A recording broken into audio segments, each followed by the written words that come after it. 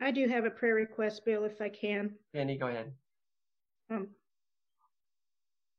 I do thank you all for praying for my brother that has pancreatic cancer, and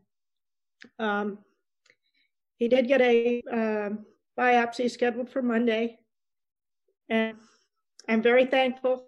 I'm going to thank God every step of this. I'm thankful that he's able to get the test moved quickly. He does have another test that he needs to have, a PET scan, and I'm praying that that gets done quicker too. It's scheduled for the 15th, but we want everything to go quicker so treatment can begin quicker. And I am trusting God, but I'm heartbroken. I don't want to see my brother in pain, so I need prayer too.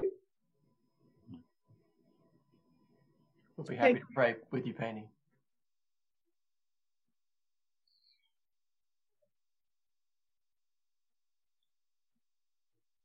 Anyone else? I don't have a prayer request, Bill, but yesterday during my quiet time, I just got impressed on my heart, almost like a question to me, and it can be to all of his children. How many people do we know this year that will die without knowing Christ? Whether it's death on earth or whether Christ comes back this year without knowing him. And it was just something I can't shake, and it just even more urgent to reach our loved ones and those that we come in contact with. We are closer to his return than ever before. Mm-hmm. And certainly we know scores of people that need the Lord. Yeah.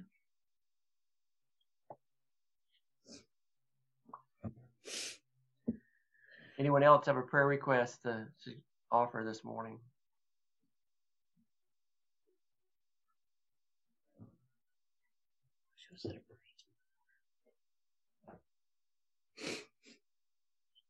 Rebecca, why don't you give us an update on Jonathan?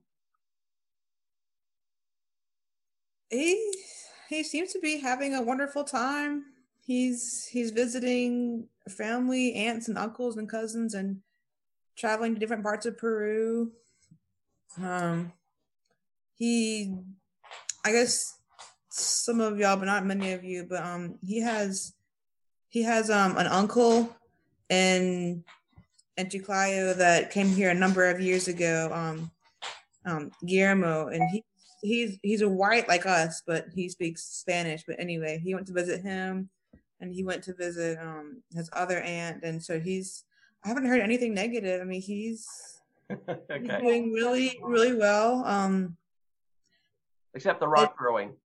Huh? Except the rock throwing. Well, that was on the way to Chiclayo, but it is different to be and without your spouse. I'm sure Mr. Mike and Miss Galina, it's different when one of you has to travel to somewhere else and you're not with your loved one. I mean, it is different, but I'm just glad that he has the opportunity to go and have the time, the break in school, to have this time to visit his friends and family. And so I do miss him and he misses me, but I'm so glad that he has this chance, because once our baby comes, it won't be so easy for him to go whenever he wants. Okay. Thank you. Eva, are you in Florida or did you make it back to Texas? In Texas. We have a lot of sun today.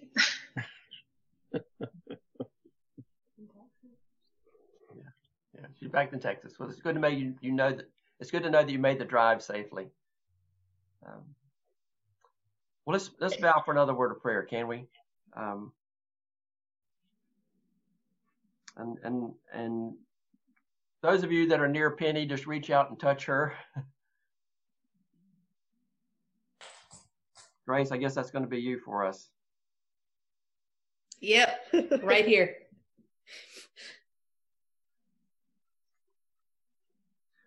Lord, none of us knows what 2021 holds, but we know that you hold 2021 in your hands.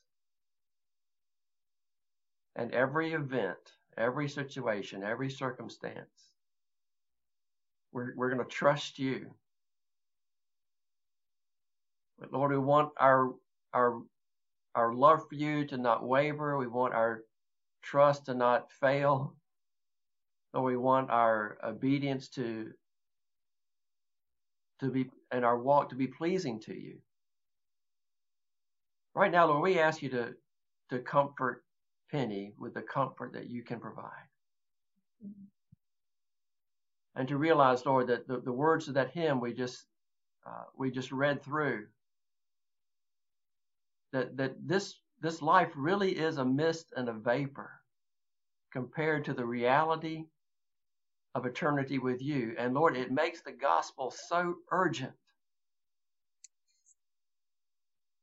We pray for Penny's brother. We pray, Lord, for his salvation. In every use of that word.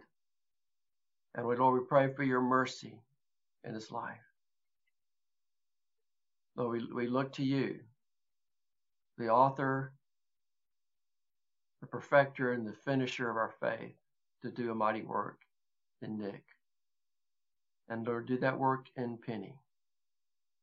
Lord, knit them together and help them to know and experience, Lord, your peace and your grace right now, Lord, the comfort of your Holy Spirit. Lord, you are the Lord of heaven, and you hold all things together, Lord. And we are your servants, and we've come to worship you. Lord, we do recognize that the gospel, the speaking and the spreading of the gospel is urgent. More urgent today than perhaps ever before. And Lord, you've given us your word, and you've given us your commission to go and to tell the world. And Lord, we've had a year to contemplate how to do that with this virus, this plague, this pandemic, Lord, and raging around the world. And right now, Lord, it's just the numbers are higher than they've ever been. Lord, 9,000 people in North Carolina reported in one day of having contracted the virus.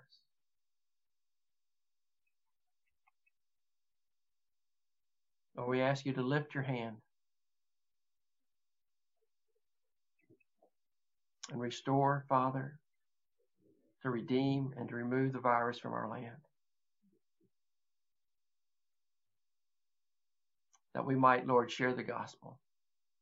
And Lord, while we are isolated and quarantined, we pray that the gospel might go forth somehow, some way, Lord, through text or phone calls or emails or through Zoom calls or through letters or however, Lord, you might use it, through our prayers, Lord God. Lord, if we think of the nations where Christianity is outlawed and it's underground, and how does the gospel go forth in those lands? Lord, it's people caring about other people and somehow, some way touching them.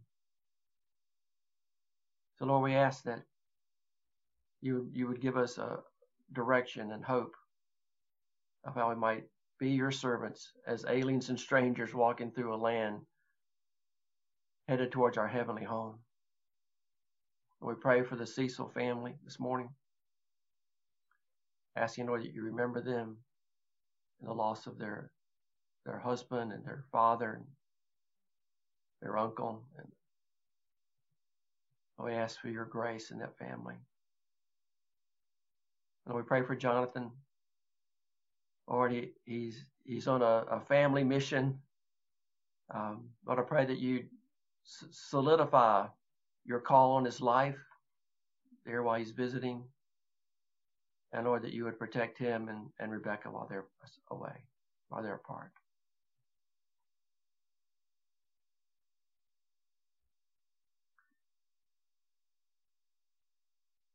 Lord, there's another prayer about 2021 that we'd all like to participate in, Lord. I just pray, Lord, that you give us a moment after the message to do that. Father, we thank you for your presence here with us. In Jesus' name, amen.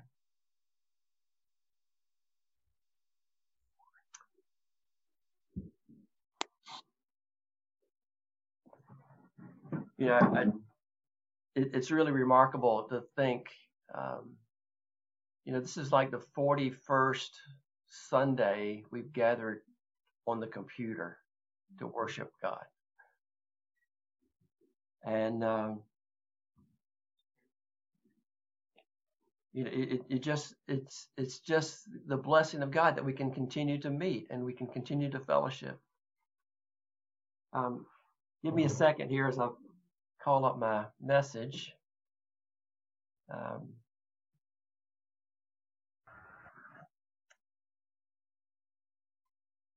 Let's see. There we go. My wife just left me, and I'm going to attribute something to her here at the very beginning.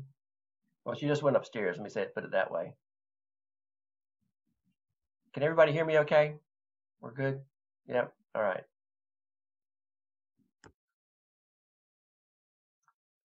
Well, I wanted to thank Julie for this reminder. Yesterday, we were going for a walk, and I was asking her about thoughts about 2021, and she says, well, one thing I do, forgetting what lies behind and straining forward to what lies ahead, I press on towards the goal for the prize of the upward call of God in Christ Jesus. She quoted to me the verse from Philippians 3:13 and 14. And so now she's coming back. She's hearing the end of this. But Julie, thank you for pointing that out to me. So I'm not going to disparage 2020. Each day is from the Lord, and he calls us to rejoice in all of them. But this is his new year, and I want to ask you, how do you, Gateway, plan to press on in 2021? And just right out of the box, let me encourage you to make it your plan this year to read the whole Bible. God's book reveals who he is so we can know him in three persons, Father and Son and Spirit. This book tells us of his acts to create and sustain and redeem the world and a people for himself. This book explains with authority and insight God's glorious acts and wonders in all that he does. It helps us to interpret whether these acts are those of severity and judgment or those of kindness and blessing. With God's help, this enables us to persevere in faith in the times in which we live. He equips us to live in 2021, just like he equips us to live in 2020. For all reasons like these and many more, your best life is lived when God's powerful truth is alive within you.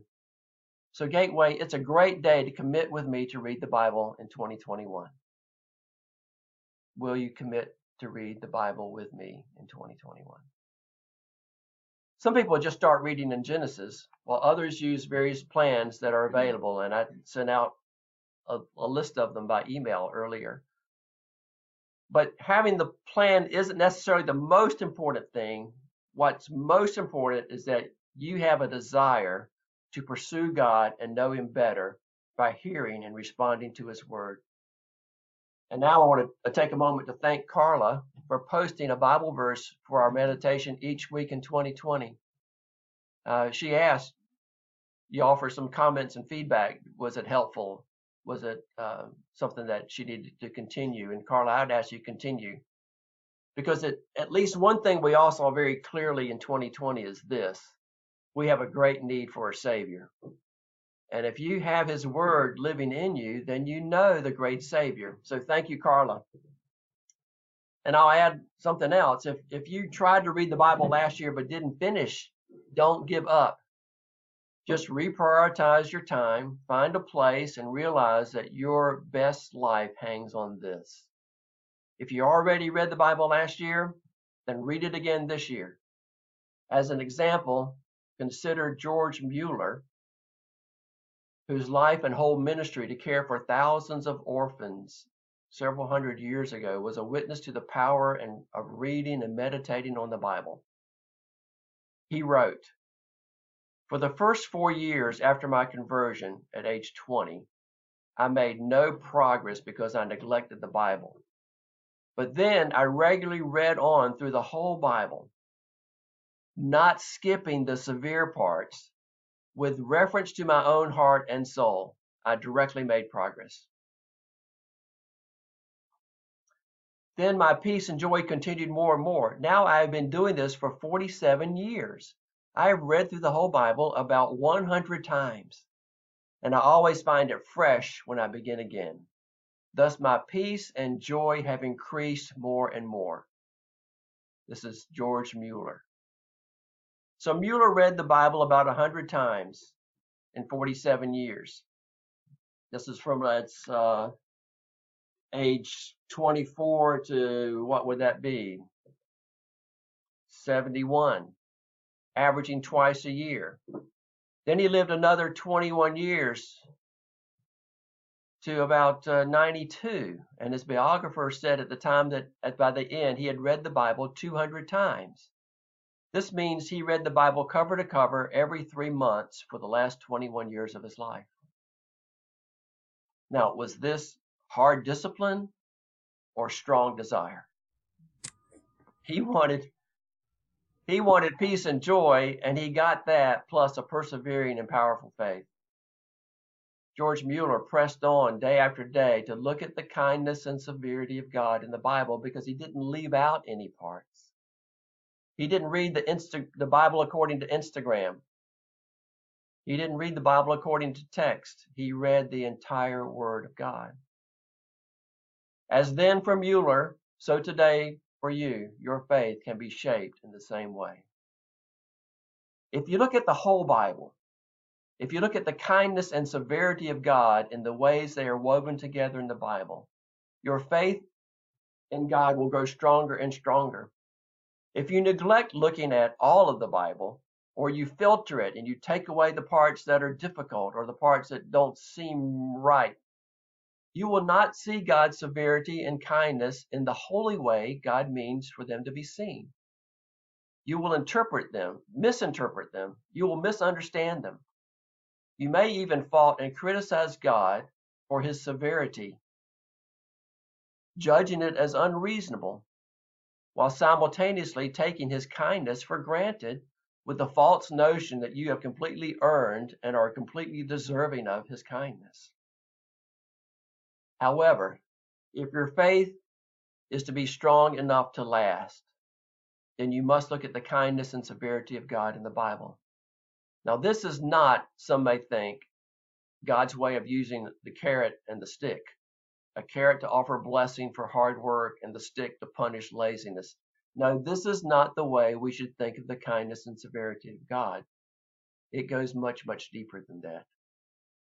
Why do I say this?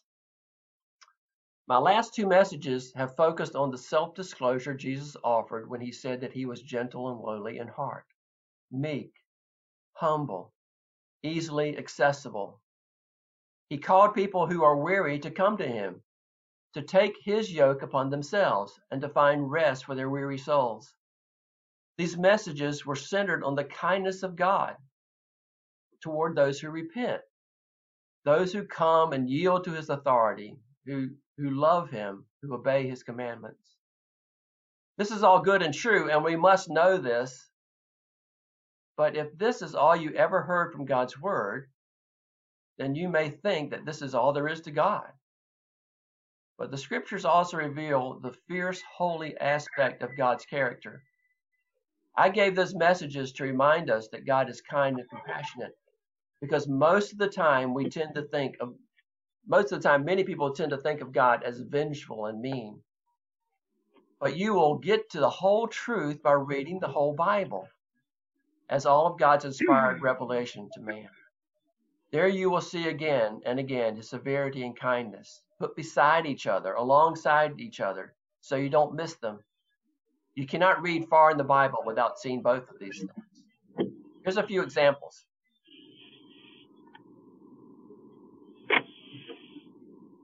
Can everyone mute, please? Yeah.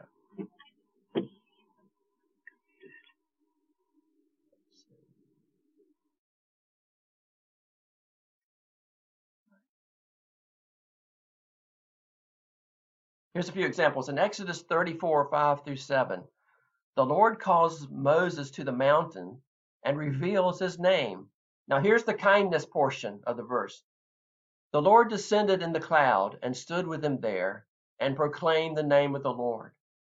The Lord passed before him and proclaimed, the Lord, a God merciful and gracious, slow to anger and abounding in love and faithfulness, steadfast love and faithfulness, keeping steadfast love for thousands, forgiving iniquity and transgression and sin, the kindness of God. But then he adds the severity. But who will by no means clear the guilty, visiting the iniquity of the fathers on the children, and the children's children to the third and fourth generation. Here God discloses himself as merciful, graceful, gracious, patient, loving, faithful, forgiving. But then he follows with a self-disclosure of justice and retributions to the sinner and to generations. What a contrast. Do you filter one out and keep the other one? No, you have to take both things and see how God has woven them together. And then in the New Testament, Matthew 10, verse 28 through 31, Jesus warns, then comforts his disciples. Here's the severity part first. And do not fear those who kill the body but cannot kill the soul. Rather fear him, God, who can destroy both soul and body in hell. Then the kindness part, and this is the next line, are not 2 sparrows sold for a penny? And not one of them will fall to the ground apart from your Father. But even the hairs of your head are all numbered. Fear not, therefore, for you are more valuable than many sparrows. So God, he says, fear him who can destroy you, but fear not because you are more valuable than sparrows. How do you have to take these things, they're woven together tightly in Scripture, and we need to understand and find out what this means. God discloses his ability to destroy and to judge. And then he balances that with a knowledge and a protection for every minor detail and insignificant aspect, at least to us, it's insignificant, of our lives. The fact that God knows the numbers of the hair on my head, and I don't have any clue what that is, God cares about the details more than I do. So what is the distinguishing difference between getting the severe God or getting the kind God? As if they're 2 separate persons. It's not as if God acts and speaks in the Old Testament in ways different than the New Testament. We just read the New Testament from Matthew 10. So let's look at Romans 2, 4 through 5. Here, Paul points to the kindness of God, which will become severity if it does not produce the faith it's given to produce. The kindness part first. Do you presume on the riches of his kindness and forbearance and patience, not knowing that God's kindness is meant to lead you to repentance? And then the severity. But because of your hard and impenitent heart, you are storing up wrath for yourself on the day of wrath when God's righteous judgment will be revealed. Did you get that? Remember that every human is already under judgment. That's our starting point. We're judged as sinners, and sinners are judged to receive the wrath of God. So that's where we begin life. So God chose kindness and forbearance and patience to lead people to repentance, which means in the very midst of your sin for which you need to repent, God is wooing you with his kindness. For every person, they're born sinners, and immediately God begins wooing them with his kindness. That's when his kindness is shown to us. That's when we first realize his kindness, is that when we're desperate sinners. Think of it. If you come to repentance out of guilt, pain, and shame of your sin, it was God's kindness to rescue and restore you. And if his kindness doesn't accomplish repentance, and only if it doesn't, then God goes back to his original judgment pronounced in the Garden of Eden, where he judged that all sin would lead to death. So we see in Romans 11:22, note then the kindness and severity of God. Severity towards those who have fallen, but God's kindness to you, provided you continue in his kindness. Otherwise, you too will be cut off. There's a principle here. To receive more of God's kindness, continue in his kindness. Don't cut yourself off from his kindness by rejecting him. This is the proper use of faith.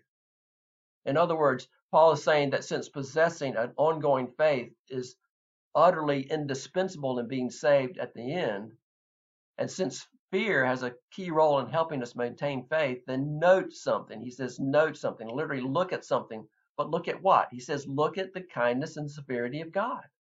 Consider these things. Don't just consider the kindness of God. Don't just consider the severity of God. Consider them and hold them together. We could say, look at the mercy of God and the wrath of God. We could say, look at the tenderness of God and the toughness of God. We could say, look at the salvation of God and the judgment of God. We could say, look at the assistance of God and the opposition of God. We could look at the friendship of God and the fierceness of God. But don't just look at only one side. It will be bad for your faith. So I pray as you read the Bible this year, the whole Bible, that you will look for the ways God's kindness and severity are described and shown in action. I pray that we'll find the examples of this one after the other.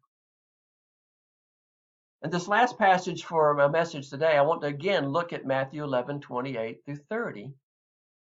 Now it's focusing on the heart of Jesus. But I want to begin with verse 20.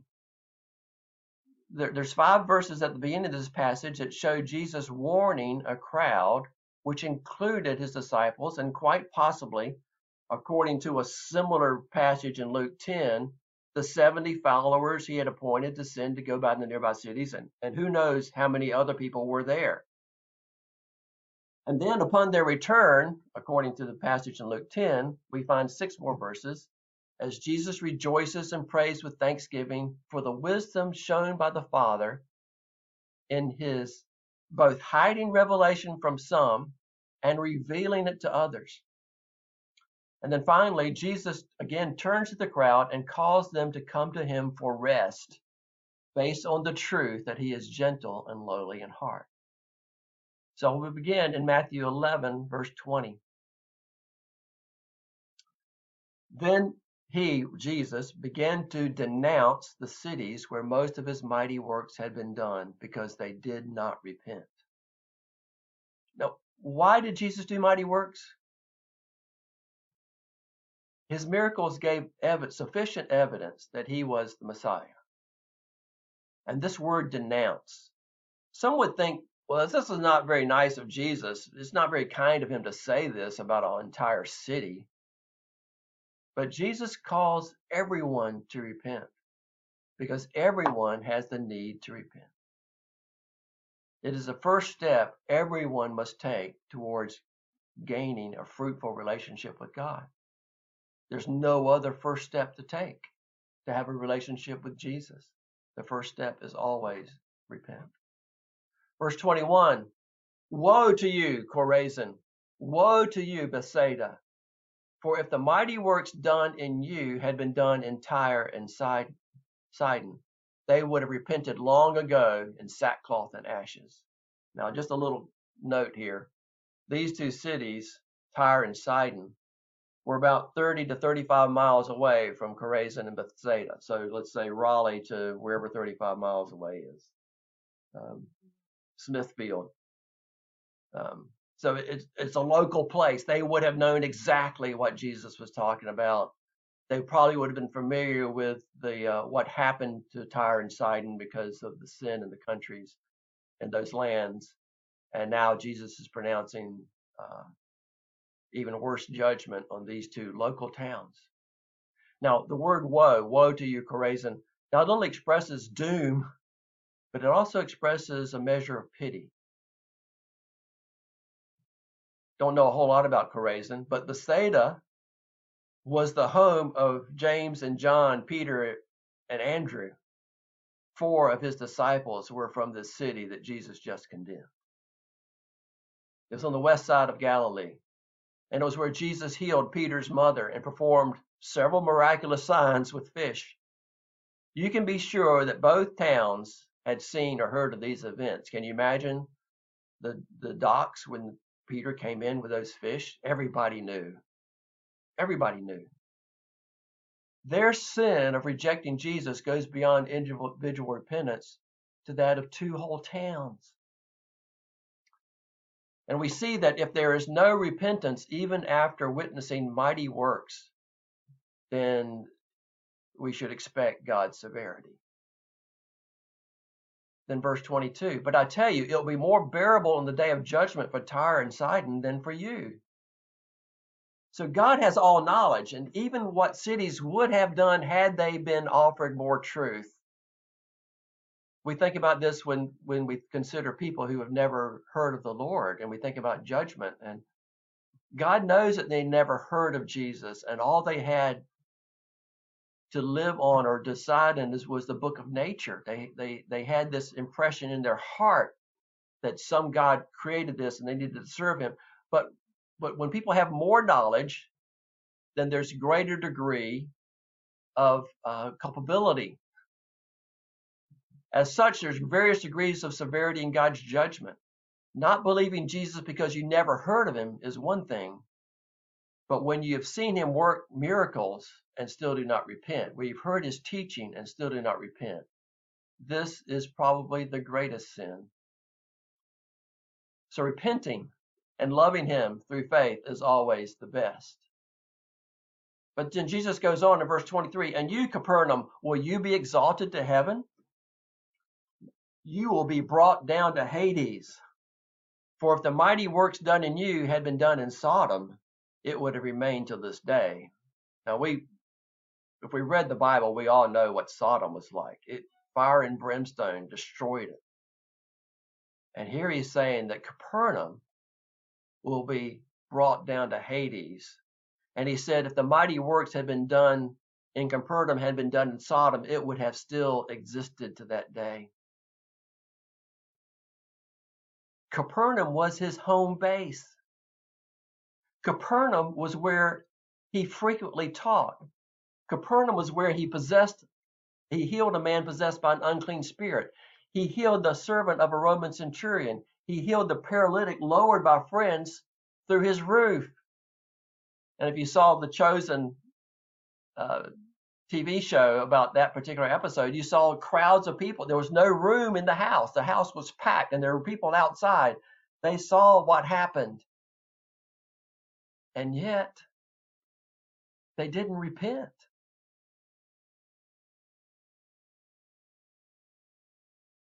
They knew him.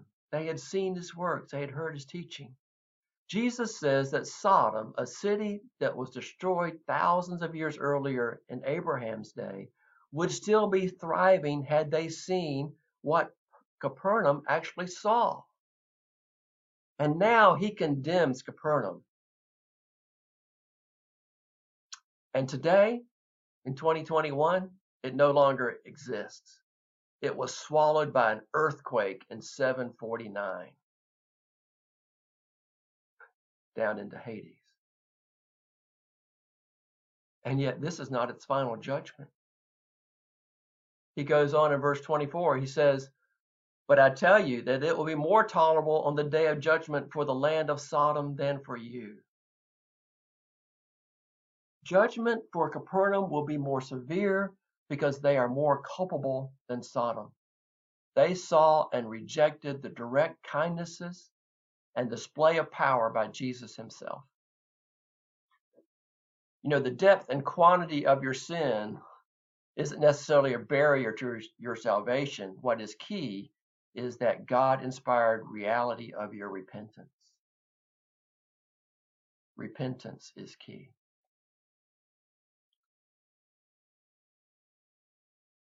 Then verse 25 says, at that time, and remember that phrase, at that time, Jesus declared, I thank you, Father, Lord of heaven and earth, that you have hidden these things from the wise and understanding and revealed them to little children. Now, the passage in Luke 10 gives a bit more information about this by including the sending out of the 72 to the local towns and their return. And Luke seems to think that he says this prayer at the return of the 72, after they finish their ministry and they've come back. So when Matthew says at that time, he's joining together what Jesus said before they're going out to what he says upon their return.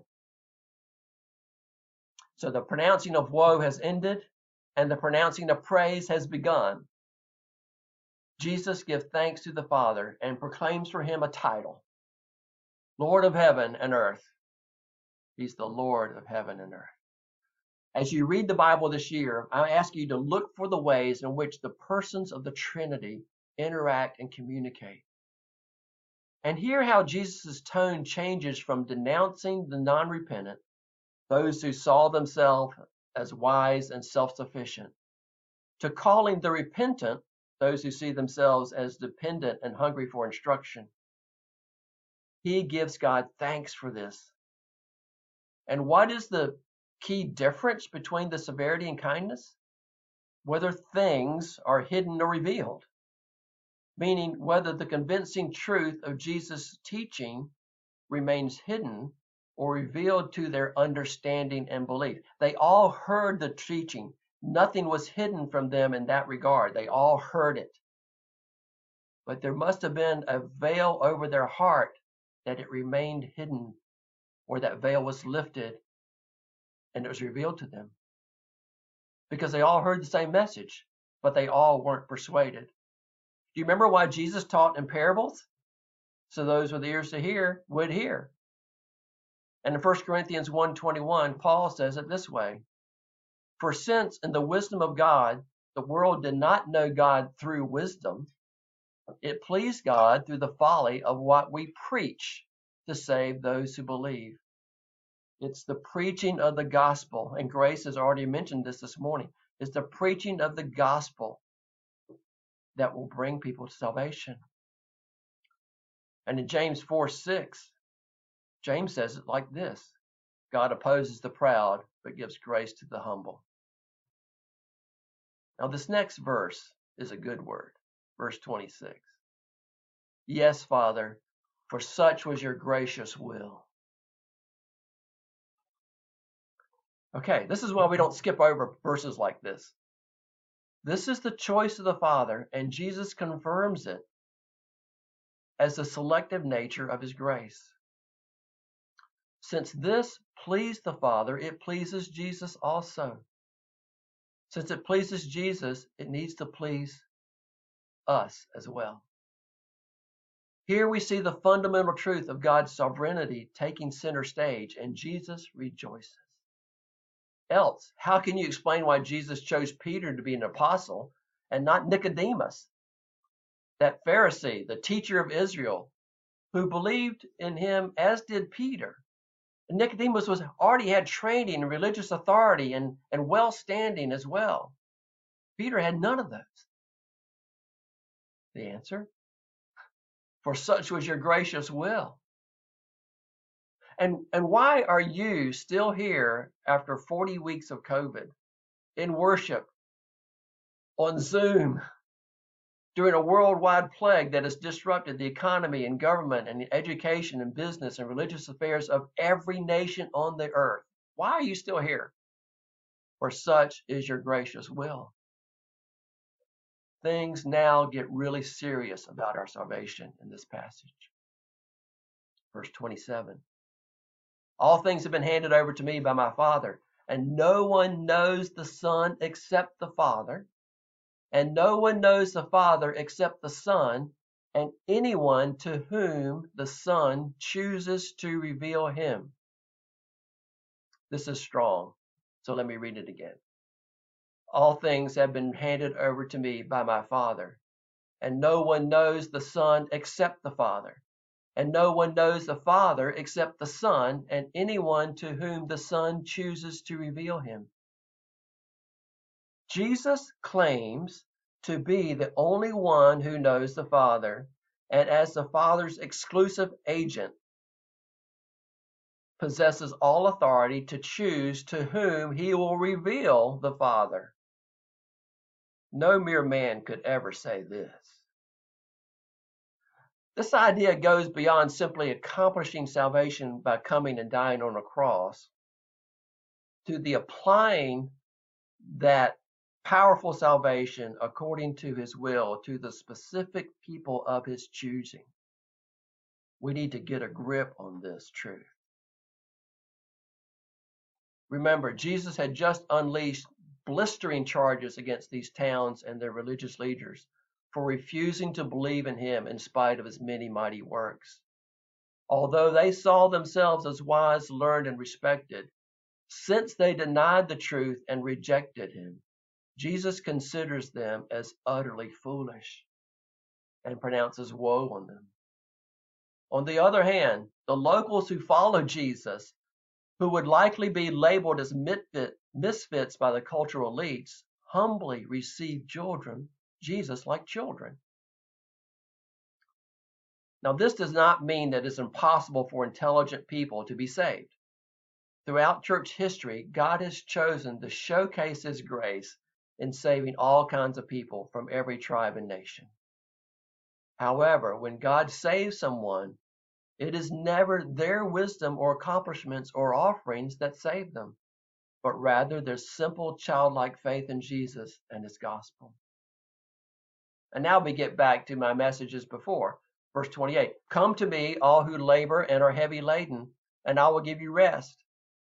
The man who just said, I am the only one who God gave authority to choose to whom to reveal him, now openly offers to everyone, saying, come to me.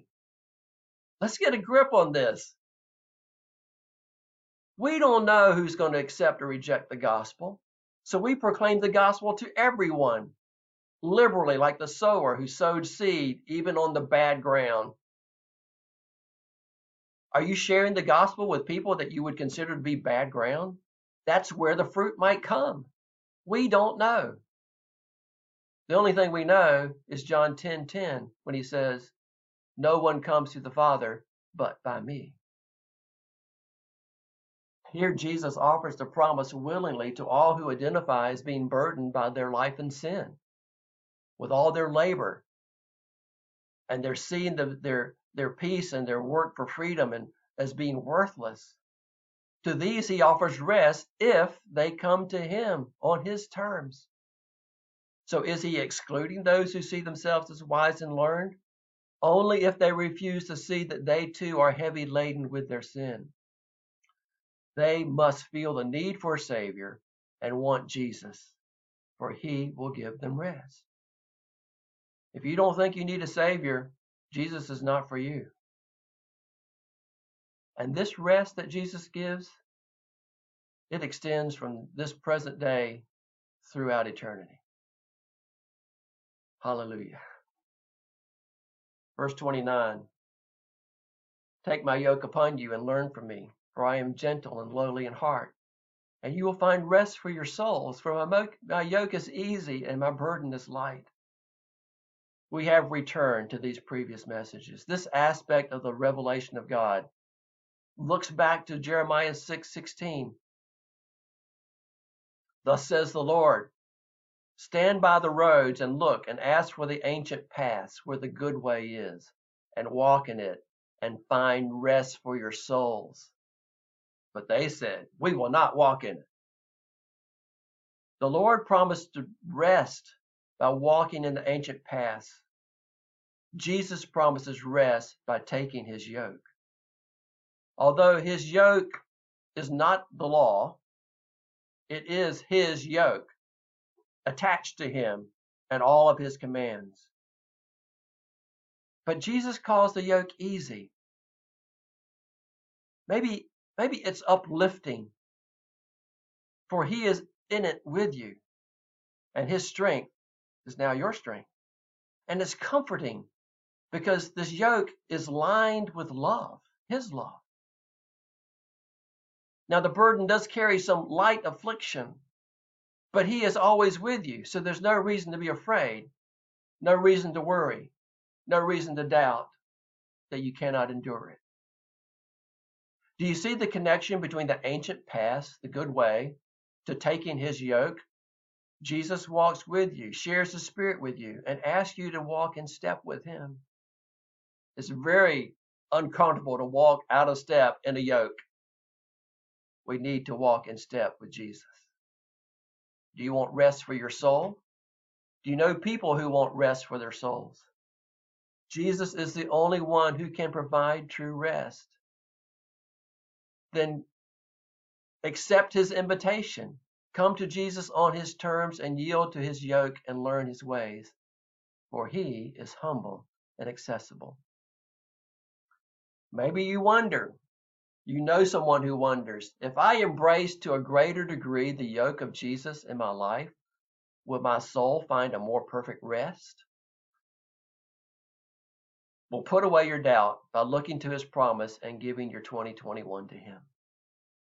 Ask him to help you come to him, to take his yoke, to learn his ways, to change your habits, to inspire your worship, to fortify your giving, to motivate your faith, to stir up your soul to fight sin, and to arouse your affections of your heart to love and abide in him.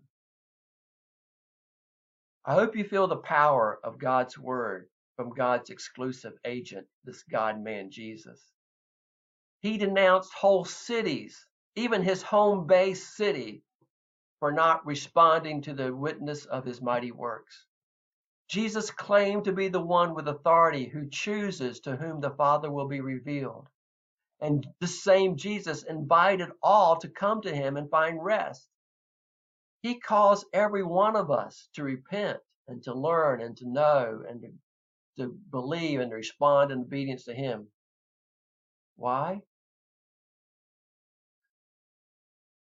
Because he is strong and kind to those he loves. He is gentle and lowly in heart. The Lord of heaven is pleased to pour out his grace and mercy with the gentleness of a true servant to save and redeem and to grant true eternal rest. Lord God, we give you praise. We want to know you, Lord. We want to know the fullness of your revelation. Lord, we want to find rest in you. Lord, we want to take on your yoke. You say it's easy and light. And yet, Lord, still we resist it. We cling to sin instead of your yoke. We cling to our old ways and our old patterns and our old habits instead of what you offer us. Lord, we ask you to do a mighty work in us as we read the scriptures this year. And Lord, I pray that every one of us, I pray that 100% of us will choose to read the entire Bible this year and not skip over any lines that are difficult. Lord, you grant us counselors and wise teachers to explain these things to us. People that we can use, Lord, to help us understand your word. Lord, we want to grow with authentic faith this year. Lord, we want to find more peace and more joy in you. Lord, we want our love for you and our neighbors to grow. And Lord, we want to find rest for our souls, especially now, Lord. And Lord, let us be known by the love we have. Lord Jesus, you are everything we've ever wanted. You are everything we've ever needed. And we look to you, Lord God. Hallelujah. For such is your gracious will, Lord, that we will belong to you forever. For such is your gracious will, Lord, that you gave us your word, that it might dwell richly within us, that it might cause us to worship and praise you, that it cause us, Lord, to might to have strength to stand for today and hope for tomorrow. Lord, for such is your will that you knit our hearts together as a fellowship for this time and season in the life of your church. Lord, we bless you. We pray this in Jesus' name. Amen.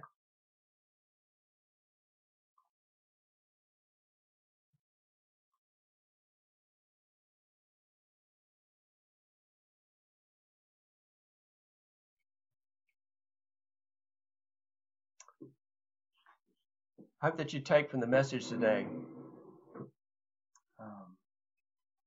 everything that God would want to share with you. Every way that the Lord might want to encourage you to trust him and to live for him.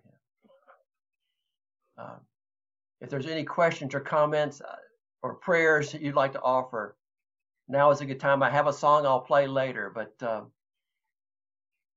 what is your thought? Can you receive this word here this morning?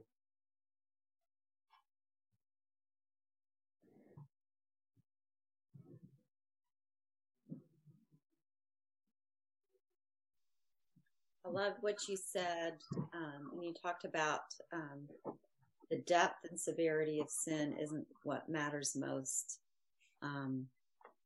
but the God-inspired reality of repentance. I love that. That's so true. Yes. It doesn't matter how deep our sin is, but if we're willing to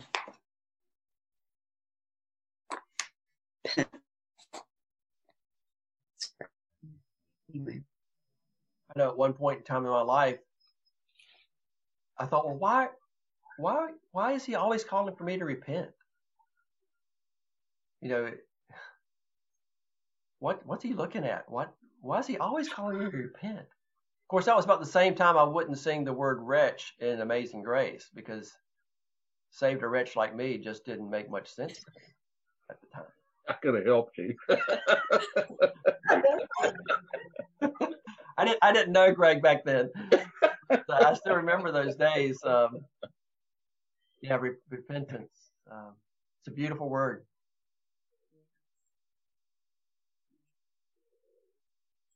There was a question in the BSF lesson that we get these every once in a while, and they sort of irritate me initially because they're asking the same thing in different ways over and over again. But the question said, what can you do this week to honor God, seek peace, and show others you can be trusted?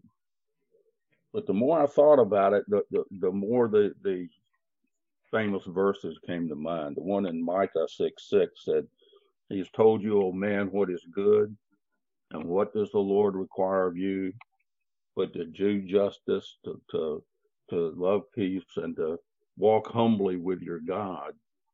And then the other verse was in Matthew 6, and that's where Jesus said, but seek first the kingdom of God and his righteousness, and all these things will be added to you. And so I was thinking that I need to do the same things this week that I'm supposed to do every week. And when I do those things, which these verses tell me what to do, then I'll honor God and I'll seek peace, and I can be trusted. If I seek first the kingdom of God and his righteousness, and if I do, if I do justice,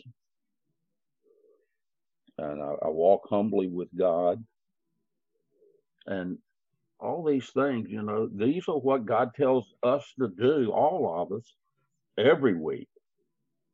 And if we do these things, then we'll do what God requires of us. And we don't have to say, what does God want me to do with my life? That's what he wants you to do with your life.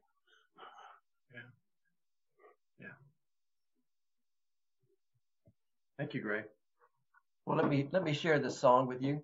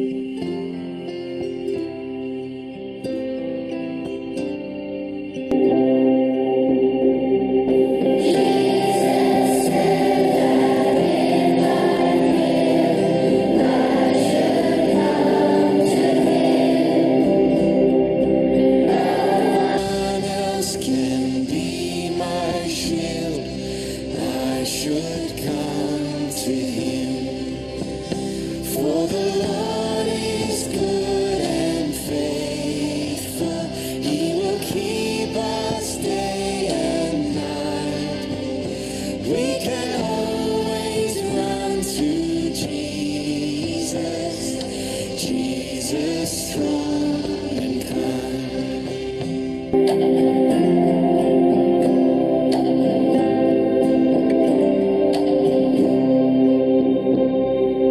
Jesus said, if I am lost, he will come to me. And he showed me on that cross, he will come to me. For the Lord is good and faithful, he will keep us day and night. We can always run to Jesus, Jesus strong and kind. For the Lord is good and faithful, he will keep us day and night. We can always run to Jesus, Jesus strong and kind. Jesus strong.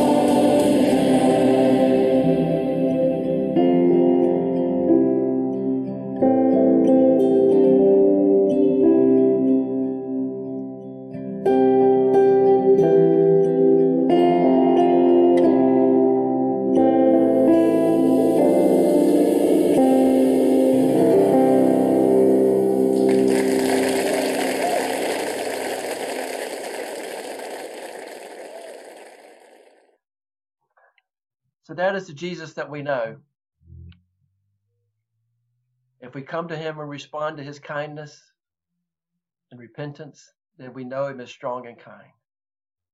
I pray that each one of us would know him that way. And the people that you're reaching out to, wherever they be, in Russia, Galena, or your brother, Penny, or wherever the people that you're trying to reach, Jonathan there in Peru, Rebecca, people in Texas, Eva, or in Poland, or in China, and in Russia. I mentioned Russia. Lord Jesus, we ask you for your mercy to reveal the reality of your truth to these people that come to our mind. And Lord, use us as you will, as your ambassadors, to proclaim to them, Lord, not convincing arguments and persuasive speech, but Lord, to use your words. Lord, it's your words that has the life and has the power. We want them to know you, God. We want them to know you, Jesus. For you are the Lord of heaven and earth. You hold all things together. And Lord, if we belong to you, even if we cannot come to you, you will come to us. You said, Lord, that you will go out and search out the one. When the 99 are safe in the fold, you will go find and search out that one. So Lord, we're here this morning rejoicing, thanking you for your word. Lord, deciding whether we can read your entire Revelation this one year. Lord, I'm not even asking us to read it every 3 months like George Mueller did for 20 years in a row. Maybe some will want to do that. But Lord, we ask you to give us a hunger for you and a love for you and for what you have revealed to us. Lord, we pray this together in Jesus' name. Amen. Amen. Mary, I guess I will look to you. You got anything you want to share with us? I do. Thank you for that message, Bill. I think when we understand the fullness of who God is and we see the wrath that is justified, it makes the gift of his great love and salvation so much more sweet, because we could never pay the price that would satisfy that.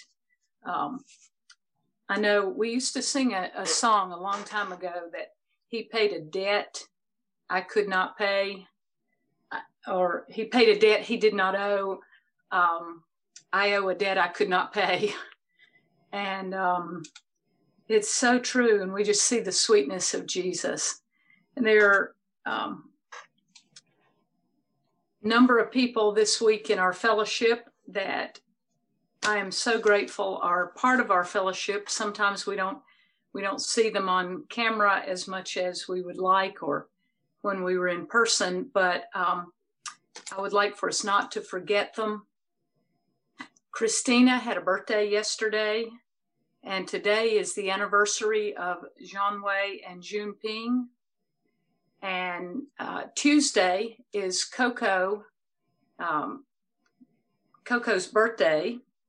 Wednesday is Phoebe's son Eric's birthday, and Thursday is Eugenia's birthday.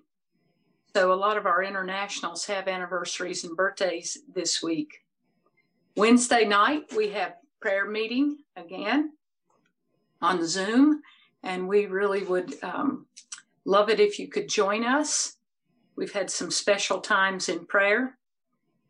Then on Saturday, Crosswave is meeting, but because of the situation with COVID, we felt it was wise that we meet on Zoom in January. We met in person for the past number of months, but after Christmas and New Year's, we felt in the Lord that we were to meet on Zoom. So that will be on Saturday. And I just would add that a lot of young people are really struggling.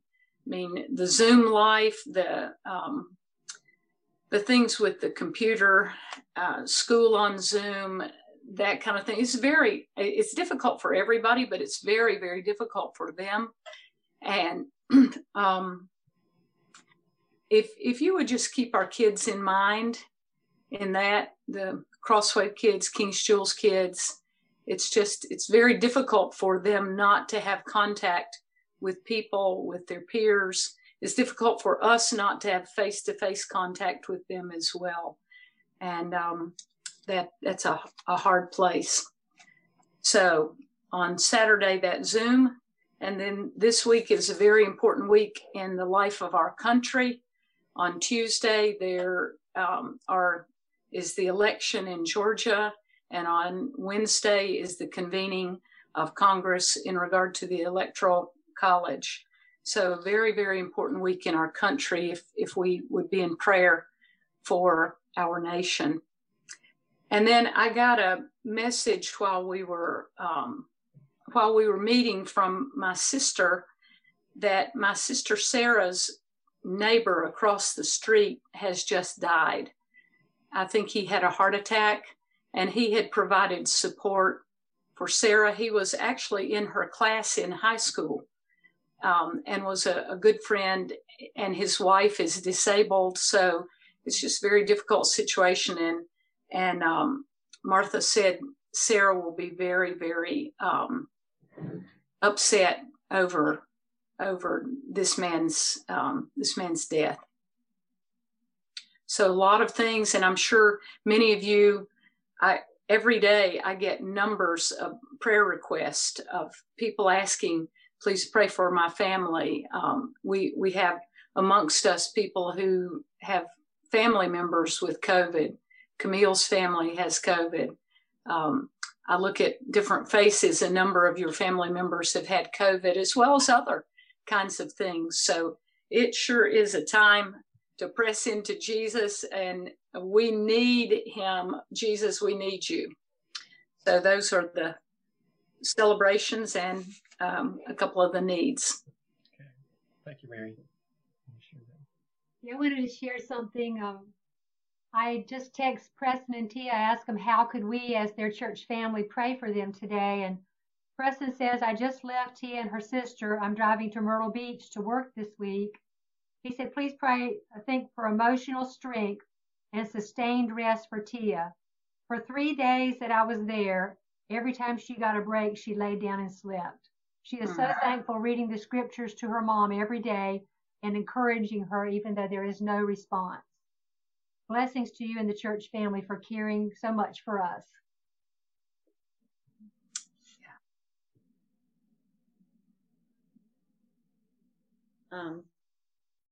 The dental drill update, I don't think I've given the church an update, but it looks like that the dental drill is still in customs, and Jonathan had a relative that, well, his dad has a friend who worked in customs who recommended that we not try to go the route that they were saying because it would most likely be confiscated. So the current plan is that he is going to try to bring the dental unit back to Raleigh, and we have to figure out a different way. So, unless the Lord shows us a different way, just please be in prayer for that. Thank you, Carla. I don't know where to go from here. Yeah, we need the Lord to guide us. Yeah. And when is he coming back, Jonathan? I think either like the 8th or the 9th. So next weekend. I think he leaves there on the 8th and gets back here on the 9th. Okay. That's what I understand, yeah. And if anybody, on a different subject, if anybody has an address for the Cecil family, I would like to have it. I do. I'll email it. Thank you. I put it on the Crossway Facebook page, but I can email it. Okay. Well, y'all, it's 2021. This is the Read the Bible year. So go back and look. I sent out an email on the 31st of December that takes you to a link at Ligonier that lists about 12 different Bible reading plans. And there's even one in the link that says, define your own plan, which is what I did. I went in there and you can tell it what days you want to read, and do you want the chronological reading of the scriptures, or you want some Old Testament and New Testament? Do you want a daily psalm? Do you want a proverb every day? You can just specify it to your heart's content of how you want to read the Bible. But there's some old standard ways that are well proven and well enjoyed by many, many thousands of people. But the key thing is that you want to know God better. You can just start at the beginning and read through it, but you got to have a desire to want to know God and to realize how vital it is to your life that we cling to every word He's given us. It's out of His kindness that He's given us His word. And I want to this year to accept that kindness for its full value and its full content. So I'm not going to ask for a show of hands, but maybe a show of smiles. If you want to read the whole Bible this year, that would be fantastic.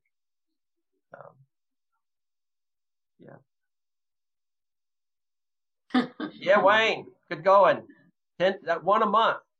Raising his hand. Now, Wayne was raising 10 fingers. That means you read it 10 times this year. I'm just being obedient. Said Bill wanted to see a show of hands. Hey, Wayne, there was Julie, many years ago, Julie and I kept this worship team that had come, this band actually, that had come to Raleigh with Greg Gully and New Life Ministries for a concert. And we wound up keeping this young man and his wife in our house. And he had read the Bible 12 times in the previous year. So he was reading the Bible through once a month.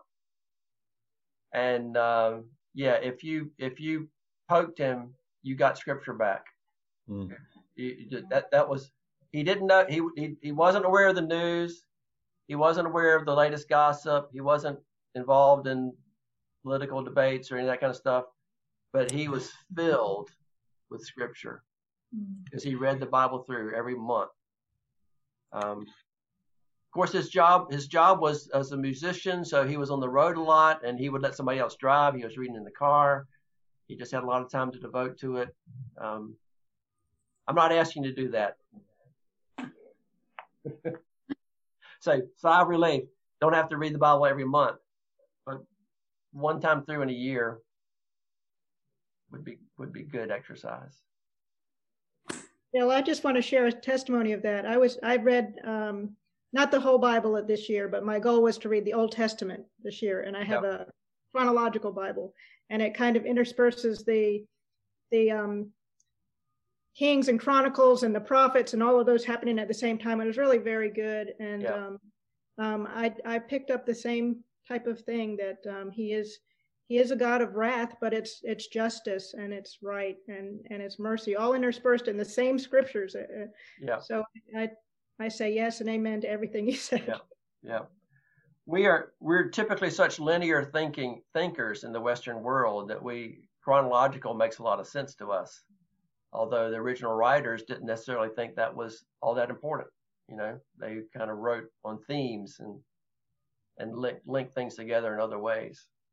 But Bill, I wanted to mention one that I found out about in December, and it's reading through the Bible and the whole year. It's called the Bible Recap Project. And it gives you scriptures to read, but then there's a podcast. The podcast usually is about 7 to 10 minutes that kind of recaps the scriptures you just read and gives background or links to other videos or scriptures to give background. And I started this in December just to see if I liked it, but it starts January 1st with Genesis, but it kind of jumps around some too. But I really enjoyed that because sometimes I'll find myself reading, 4 or 5 chapters, and then after I've read it, I'm thinking, what did I just read? And so the recap is just very quick, but they kind of recap what you've read and give some, interesting background sometimes. So if anybody's interested in that, I can send a link or put it on the website. Or you can look in your chat box that Wendy just posted it. Oh, okay. Thanks. The Bible Project group out in Portland, you make these videos on the Bible and different themes. They also, they make videos for every single book, 5 to 10 minutes, something like that. And it does something similar. It kind of tells you the main theme through that book and how the chapters are weaved together. Something like that is very, very helpful. Let that be added to your reading and not in place of your reading. Well, that's what I like about this, because you have to read first. And then you listen to the recap, and it makes a lot of sense having read through it. So, I've really enjoyed it. I was always impressed by Billy Graham's reading plan that he read. He had a reading plan that he read through the Bible. But in addition to that, he would read 5 Psalms a day and 1 Proverb a day. And that way he covered the Psalms and Proverbs every month. And he also read 1 gospel each week. So he covered all 4 gospels every month. And I was challenged by that. I tried, I love to do that with Psalms because they're so rich and those are my prayers. But that's a good plan too. And I like McChaney. I'm not sure how to say that right, but I really like his plan, and that's helped me stay on track. The most common used phrase for Billy Graham when he's giving a sermon was, "The Bible says," and now we know why. He would always say, "The Bible says." And those of you watching by television, lean into the camera there when you say that. Well, God bless you all. Happy 2021. Why don't we have a Grace? I just want to thank everyone for praying for my daughters. Lindsay had been pretty sick with COVID, and she's gone 2 actually, this is the third day without a fever. It had gotten up to 102, and she's doing a lot better, and she's still in quarantine for another 3 days. But it's really hard not being around her kids. Yeah. So. Wow. And she's also pregnant. No, she's not pregnant. Oh, the other one, Courtney's pregnant. No, not that I'm aware of. She has secret COVID. information. She has COVID too, but she's not as bad as Lindsay was. And yeah. Okay. Actually, Camille's niece is pregnant. That's right. Yeah. She has COVID. Yeah. Any news on her? Camille's niece. I don't know. Camille, any update on there that you want to share? Cecil's also pregnant. Yeah, I haven't had a most recent update in the last couple of days. The last time I heard from her, she said she was weak and short of breath, but her oxygen levels had stayed high enough that she didn't have to go to the hospital. So praise the Lord for that. But she can't take the medications because of the pregnancy. So I just be great to keep praying for her. Okay. Okay. Well, who would like to offer final prayer? Well, and I think Jill had a comment. Yeah, Jill. Yeah. I was wondering if Cecil Madden had any updates on Jessica, his daughter-in-law. She's pregnant and has COVID as well. Oh, yeah. I haven't heard from Cecil anything regarding that. No.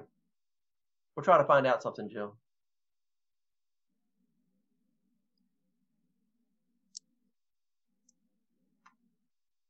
Who will offer a final prayer? And remember as many of these things you can. Pray especially for Tia and Preston.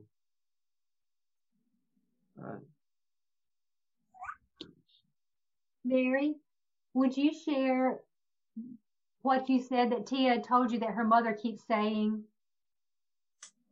Yes. Tia's mom was with them, and her mom kept saying, home, go home. She wanted to go home. So they were thinking she meant to her home in Elizabeth City. So they took her to her home in Elizabeth City. And when she got home to that home, she kept saying, home, want to go home, want to go home. Mm-hmm. And they realized that it was not the Elizabeth City home that she had in mind. And she doesn't respond and hasn't spoken a lot, but when she has, she's talked about her mommy and her daddy. And so Tia really does believe. When I talked to Tia, her mom had not eaten in like 3 days, and that was several days ago. So I think they really are preparing and thinking that her going home and being totally fulfilled when she goes home is not far off. But it's been very difficult physically and emotionally for Tia. I think she did recognize Tia's sister, but she's called Tia mommy some. I don't know, again, in the past several days if she's responded at all. Thank you, Mary. Yeah. So, Jill, are you going to lead us in prayer? Or Wayne? Both of you? Tag team? Yeah. Sure. All right, let's pray. Lord, I thank you that you are faithful and that your word is true and you are trustworthy. And even amidst difficult times in Preston's family, Lord, and with Penny's family and with so many of our families, Lord, there's just many things that burden our hearts, but we just want to lay those burdens at your feet and trust you in these situations and trust that you have things under control, Lord, because you are faithful. We've seen that in the past, Lord, and we continue to praise your name and to praise your faithfulness and your hand that works in and through our lives. And so we lay these requests before you, and we want to just thank you and not forget to praise you and to worship you and to read your word this year and to just marvel with the truth that you share with us as we read your word. So Lord, I pray that you would be with us and walk with us this year as you always do, Lord, that your faithful hand would lead us and guide us, and that you would spur us on to spend more time with you, Lord, and to just exude you in our character and in the things that we think about and the things that we do, Lord.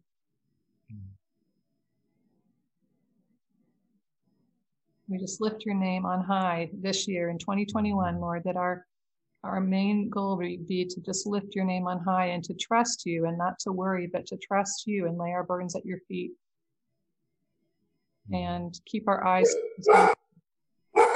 In Jesus' name we pray. Amen. Amen.